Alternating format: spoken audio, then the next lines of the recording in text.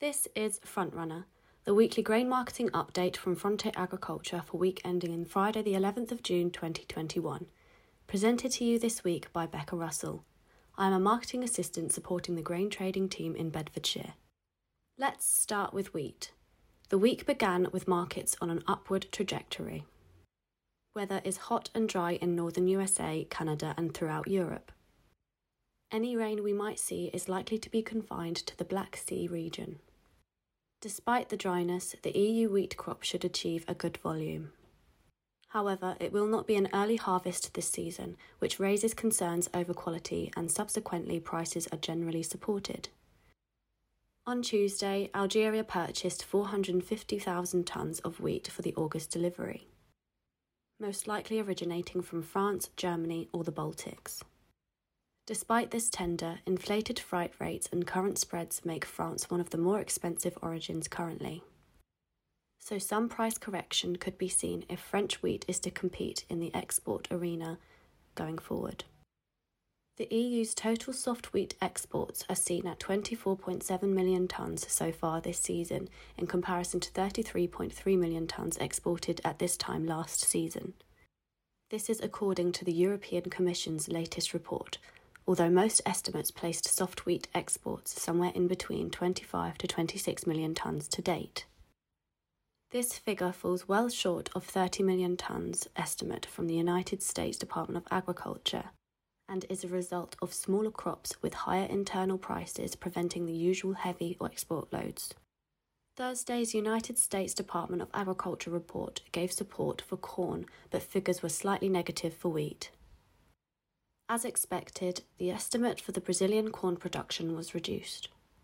The estimate is down to 98.5 million tonnes, reduced from the 102 million tonnes predicted in the May report, although many spectators predict further reductions to come. For Russia, wheat production estimates were increased from 85 million tonnes to 86 million tonnes. EU estimates were also raised from 134 million tonnes to 137 million tonnes on the back of better weather conditions throughout Europe over the past month. The overall effect of these revisions have had on the UK market is a slight dip from mid-week highs. November 2021 opened on Friday morning at £175 per tonne, down from Tuesday's close at £179.45 per tonne. Improving crop conditions and the anticipated increase in UK production is pulling prices lower. These forward prices are very strong compared to historic averages, and as such, consumer purchasing has been relatively quiet. It's a surprise, however, to find that farmer selling has also been quiet, with around 25% of the forward crop sold. Moving on to barley now. New crop barley is holding its discount to wheat at around £12 to £15 per tonne and is generally following the wheat market as farmer selling remains slow, with over a month to go until harvest. Domestic compound demand is expected to reduce significantly from crop 2020 as a result of a much smaller discount to wheat. However, given that the prices of other raw materials, especially proteins, remain high, good new crop demand is expected for barley. Conditions over the last couple of weeks have certainly benefited UK crops, with some much-needed warm temperatures after an unseasonably cold start to the growing season. Warm and dry conditions look set to continue through the weekend and into next week for parts of Scotland and most of England, which should see both spring and winter crops develop further. This has given the market a little more confidence in regards to harvest dates. Conditions in the EU are also favourable, and analyst group Strategy Grains has once again added marginal increases this week to its estimates for the EU barley crop. The market remains on weather watch for the coming weeks. Frontier has a range of contracting options available. Please contact your local Frontier farm trader to discuss further. Now let's turn our attention to what's been happening with oilseed rape this week. This week we have seen oilseeds markets responding strongly to changes in weather conditions, primarily in the US, where news of improved rain prospects for the southeast and far Midwest soybean growing regions prompted a sell-off of global oilseeds on Wednesday. However, conditions are still mostly dry in the US and Canada, where water is needed to feed a large proportion of the world's oilseeds production. The global oilseeds complex is currently very tight, with supply stretching to meet demand. Suppliers, traders, and end users are anxious, knowing that relatively small weather shifts can result in a sizable market impact.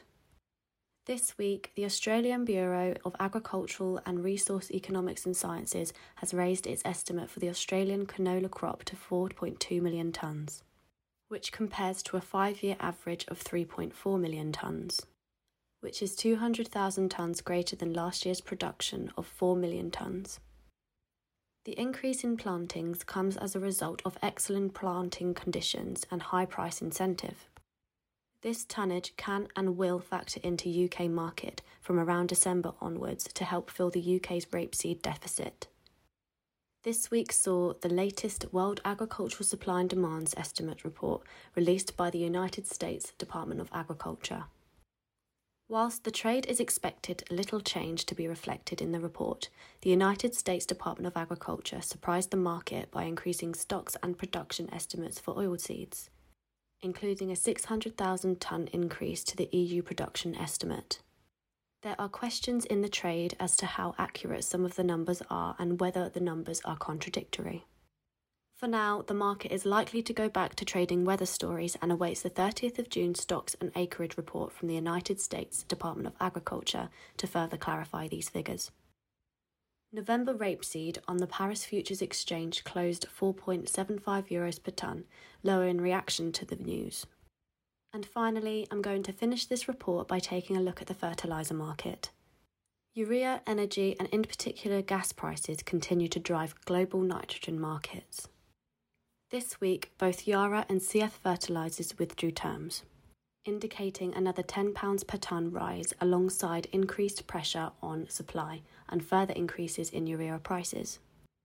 Replacement granular urea values are now closer to £375 to £380 per tonne, which means UK produced 34.5% ammonium nitrate is far more competitive than has been seen for many years. India is expected to return to the granular urea market in the next few days with an increasing shopping list, and the producers know that they are coming.